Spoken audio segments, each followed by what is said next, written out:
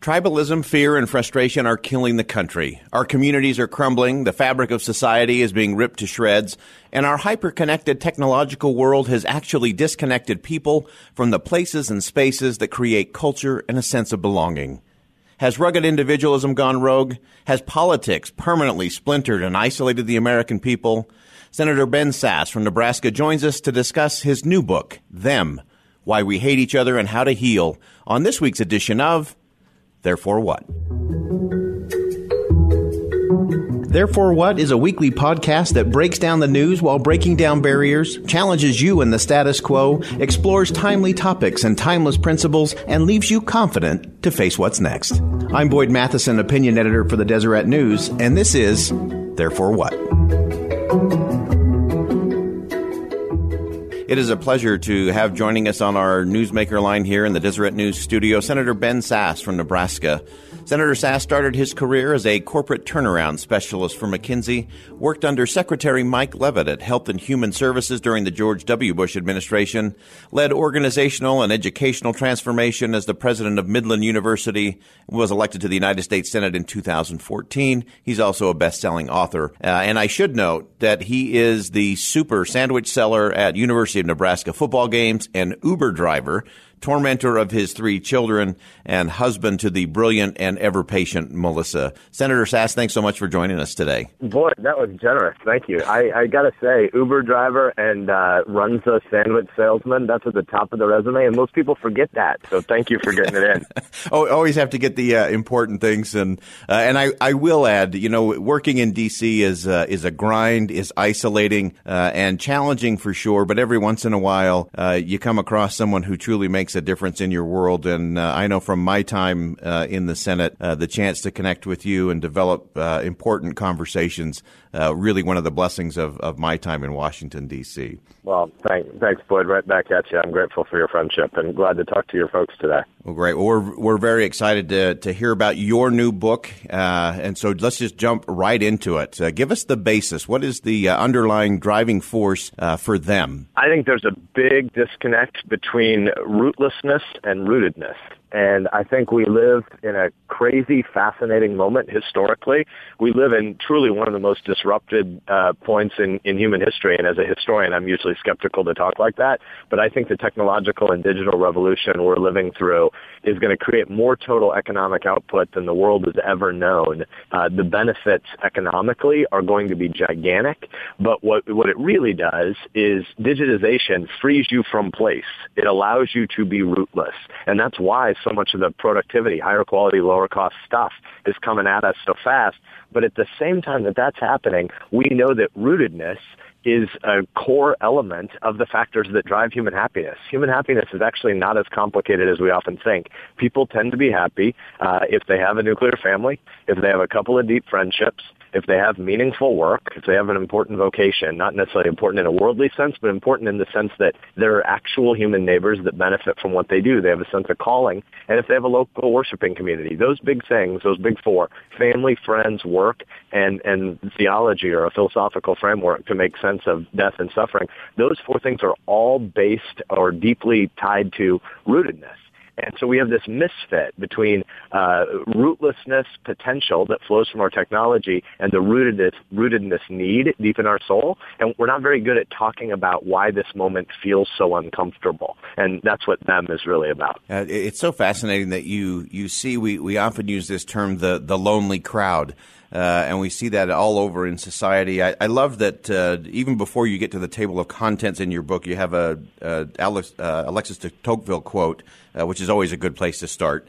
But I love that you end it with his quote, "If men are to remain civilized or to become so, the art of associating together must grow and improve." How are you seeing that play out in America today? Yeah, amen. So Alexis de Tocqueville, I think, is the most important political philosopher, maybe cultural analyst and historian in all of U.S. history. The Frenchman who came here in the 1830s and 40s trying to make sense of why these, in their view, Europe's view at that time, these religious zealots went to the edge of the earth and then somehow simultaneously became economically prosperous. Why would that happen?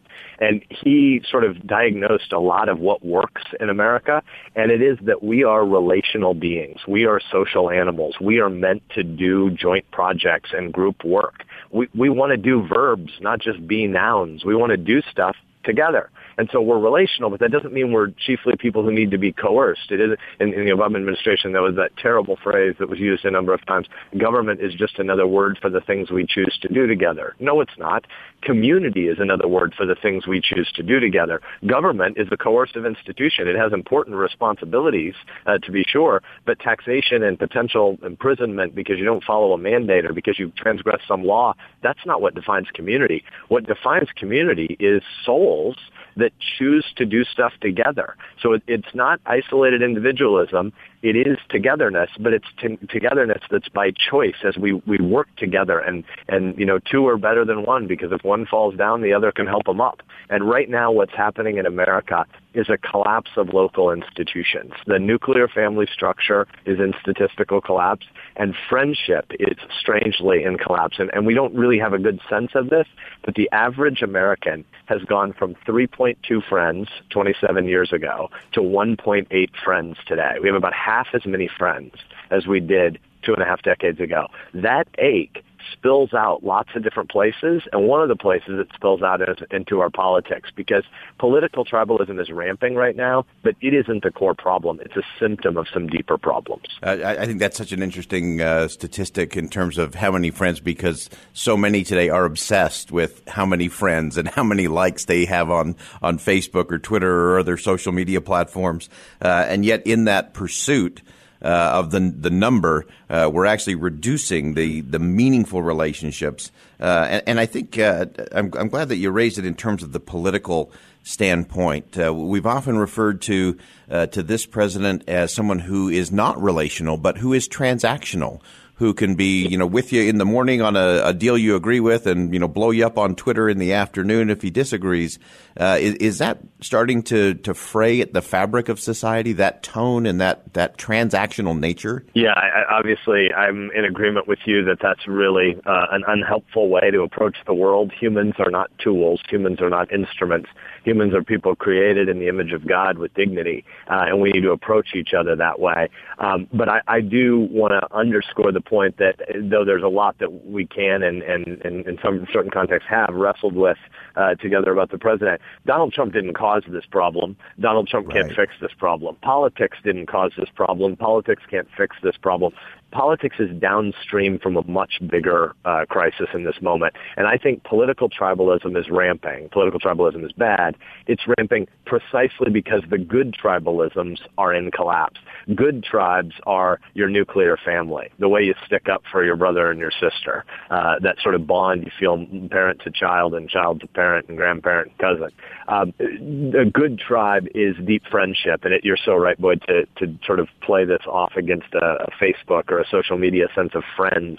There's data which shows if you go from 200 to 500 social media friends, you don't get any happier. If you go from 500 to 1,000 social media friends, you don't get any happier. If you go from 1,000 to many thousands of social media friends, you actually get less happy because you have to spend more time tending to the grooming of this online persona. And conversely, if you go from 3 to 4 real human friends, these are people who, when you're happy, they're happy. Not because it's transactional, not because they choose to be happy, just because they love you.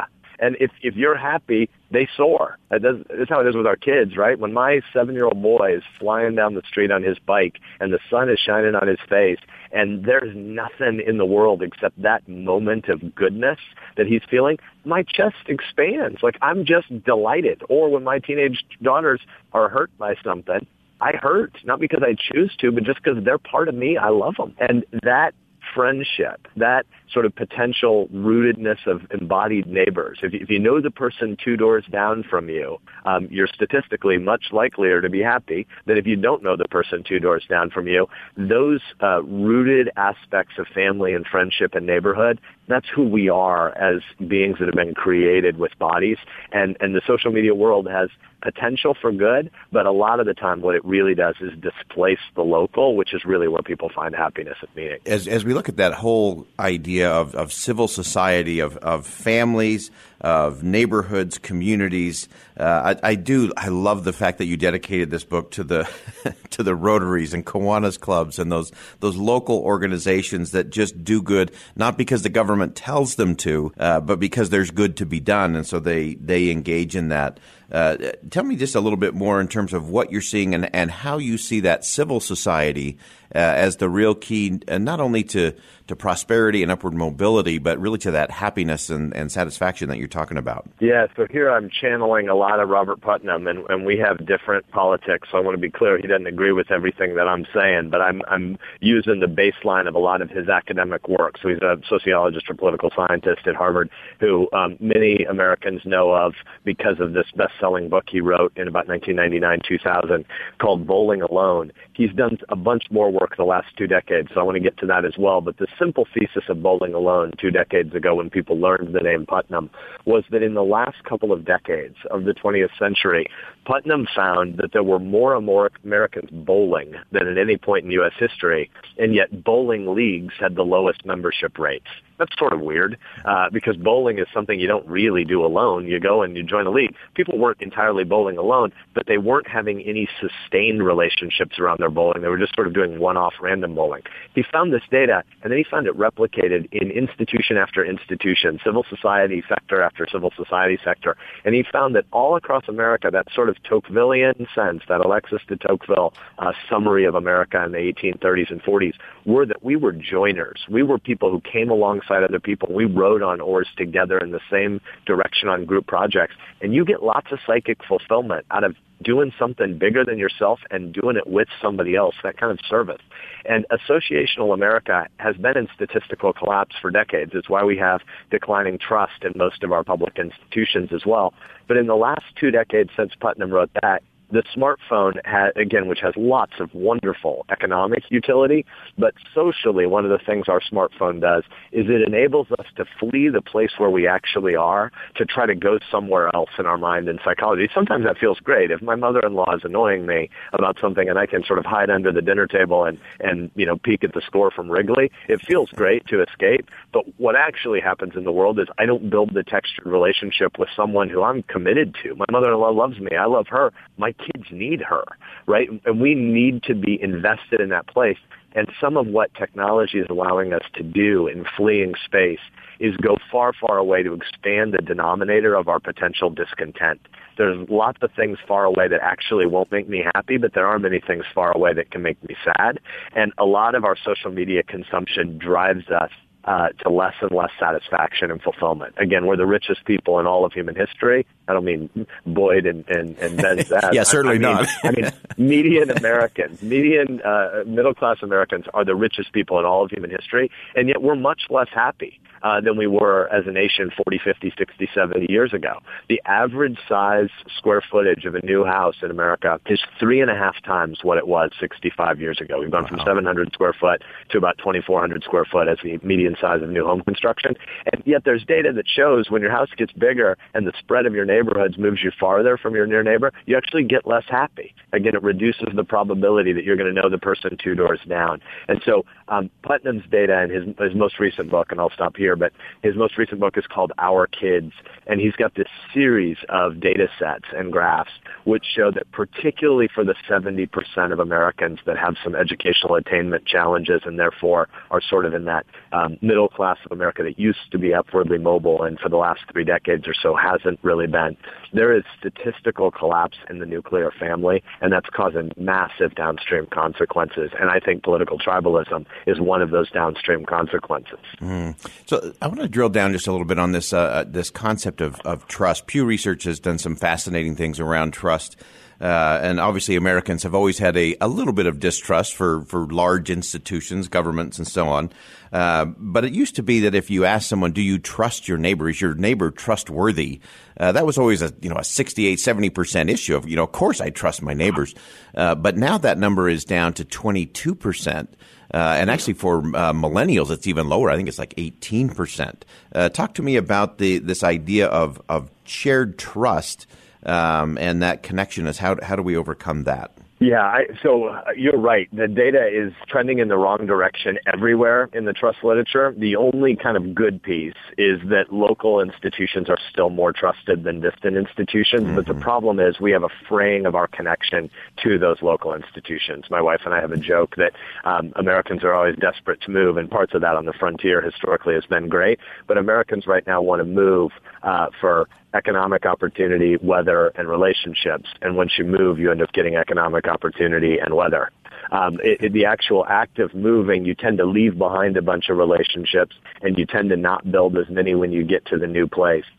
Putnam, again, has this idea of the repotting effect, which is when you take, I'm not a gardener, but if you take a plant and you repot it and you repot it and you repot it, what actually ends up happening is the plant, who knows how this happens, but the sort of microevolutionary effect of this is the plant actually sends out less roots each time you repot it on some sort of quasi-assumption. I don't mean it's a rational act, but on a quasi-assumption that the rootedness that it's trying to drive deep and far might be sacrificed in a future repotting so it doesn't try, and they become weaker over time. That's true of lots of people that we see who move a lot. Now, it's not true of everybody. In military families, especially if they have a few kids, if it's a single-child military family, there's some data that's unhelpful here too. But if you have a bunch of kids and you move as a military family, it tends to help bond the family together because they're moving for a cause. Right. There's a calling that's driving it, as opposed to just randomly always feeling that the grass is greener. And right now, some of the distrust of local institutions we have, and again, it's less bad for local than for distant, but is that people move so often, you don't have that sort of scar tissue of having gone through bumps in the place you're in and had people come alongside you in the past. So another scholar that it's useful for folks to read is Charles Murray at the American Enterprise Institute, and he has a book called Coming Apart on the white working class and what's happening in places like Appalachia and Rust Belt territory that is deindustrializing. And Murray has this very insightful phrase that what government is really for is to take the difficulty out of stuff that you want to have the difficulty taken out of. Well, what does that mean? It means that not everything in the world that feels bad when we first approach it is on net bad, because the process of going through difficulties actually binds us together. And this is true in a family, and this is true in a neighborhood. So I want the government to take the difficulty in terms of the physical violence or fear that I might have walking home from a restaurant at night. I don't want there to be muggers on the street. I want the police work to be good enough that we don't fear when you're walking in your neighborhood after dark. I want that difficulty taken out.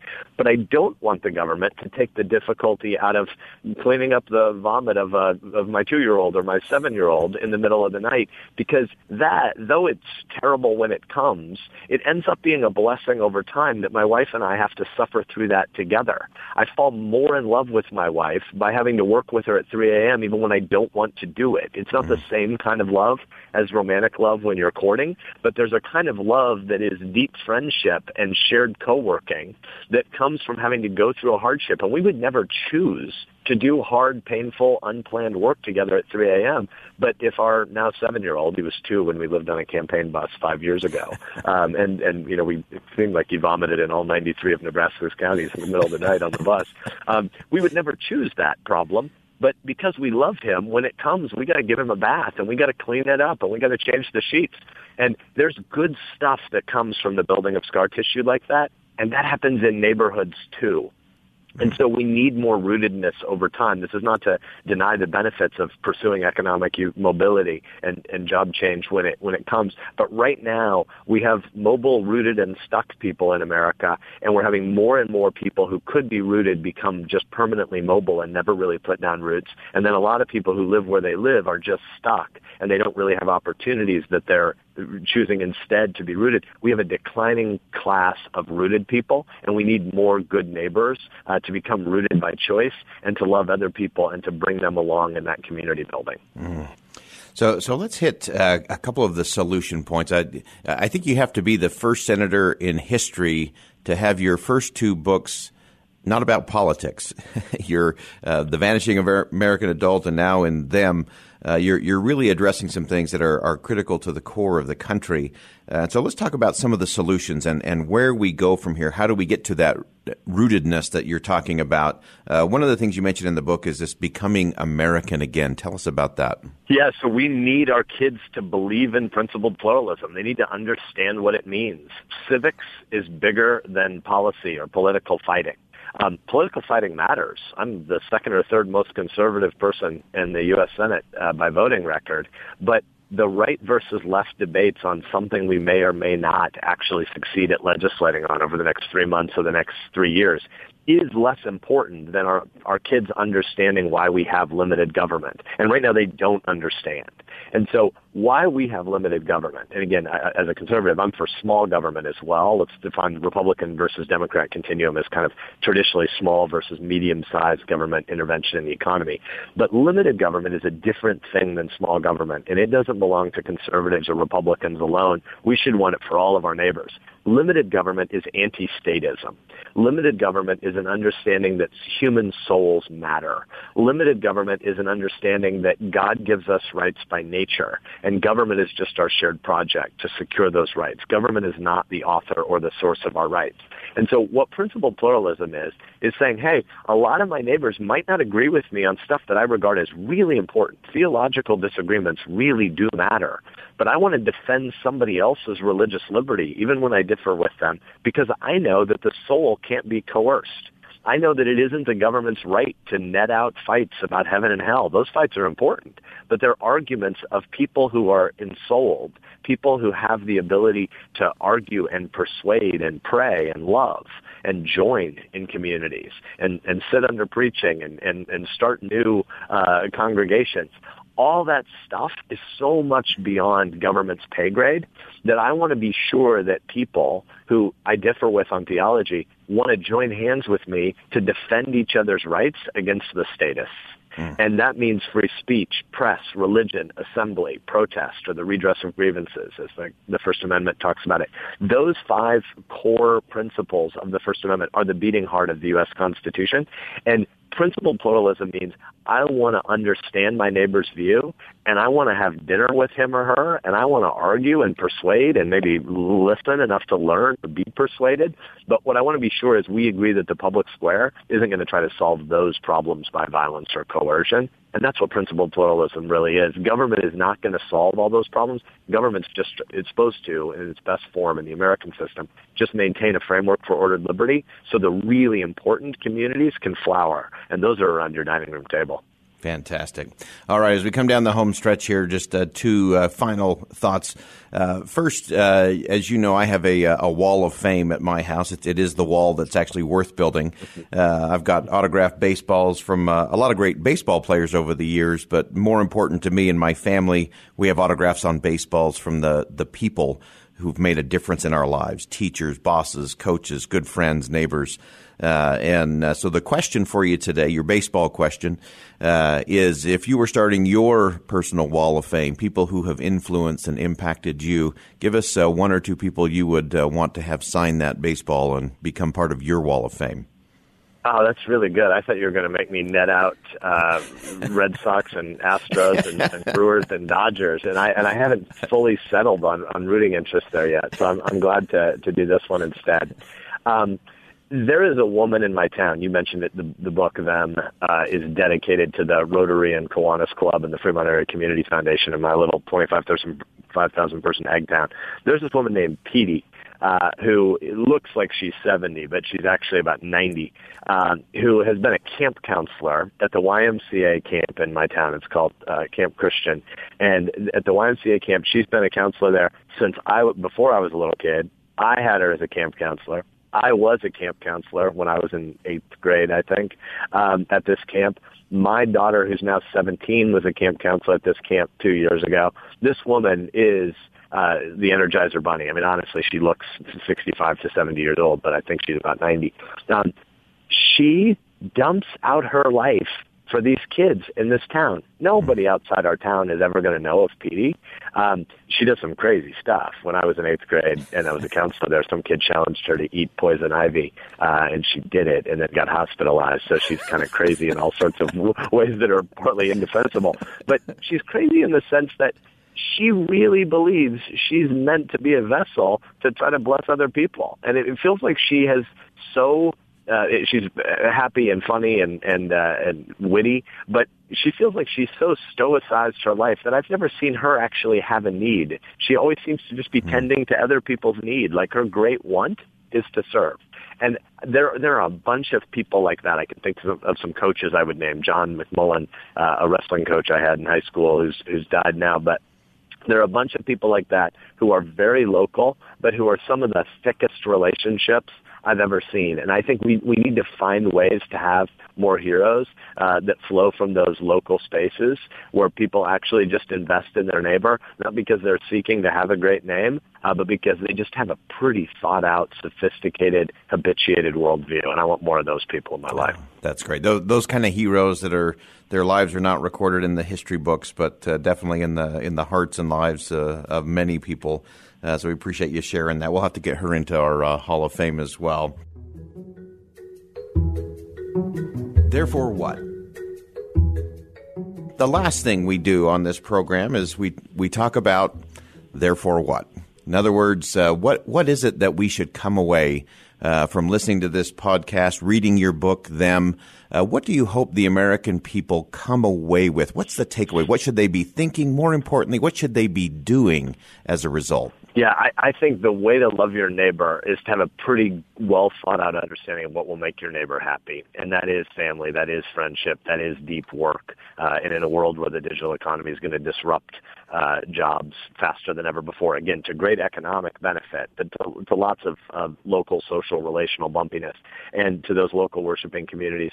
I think if we're going to do those things well, we're going to have to together figure out how to build the new habits of social capital and of neighborliness and of community, despite the fact that technology is always whispering to you, hey, the place you're at right now isn't that interesting. You should flee to somewhere else. Actually, most of the time, the really interesting place to be in the long run is by loving the people that God has put in front of you right where you sit right now. And so one piece of that is going to have to become a lot more sophisticated about the way we consume technology. I have some evangelical friends who use the phrase that they're trying to become almost Amish about the way they use technology. And what they mean by that, and there's a guy named Andy Crouch who's well worth reading. He has a book called The Tech-Wise Family, which I'd highly recommend. What they really mean by that is distinguishing between technology and digital tools as useful at work, but potentially more costly than beneficial in the non-work half of your life.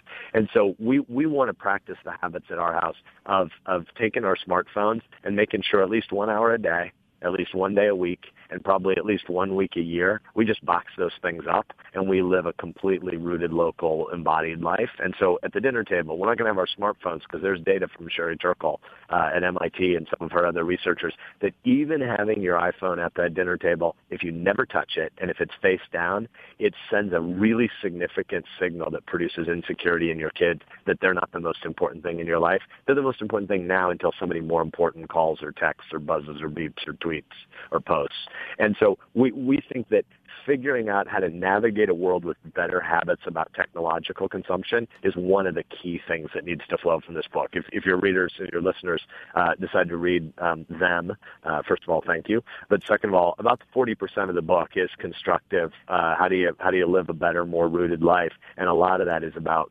embracing principled pluralism. A lot of it is about trying to constrain technology a little bit. A lot of it is about thinking about where you're eventually going to want to be buried because you invest in a different way if you remember that your time here is finite. And so those are the constructive things we're trying to get to in the book. Oh, that's excellent. Senator Ben Sasse from Nebraska, thanks for joining us today. Again, the book is Them, Why We Hate Each Other and How to Heal. Really appreciate you being on with us today. Thanks, Boyd. Good to be with you. All right. Remember, after the story is told, after the principle is presented, after the discussion and debate have been had, the question for all of us is, therefore what? Don't miss an episode. Subscribe to this podcast on Apple Podcasts or wherever you're listening today, and be sure to rate this episode and leave us a review.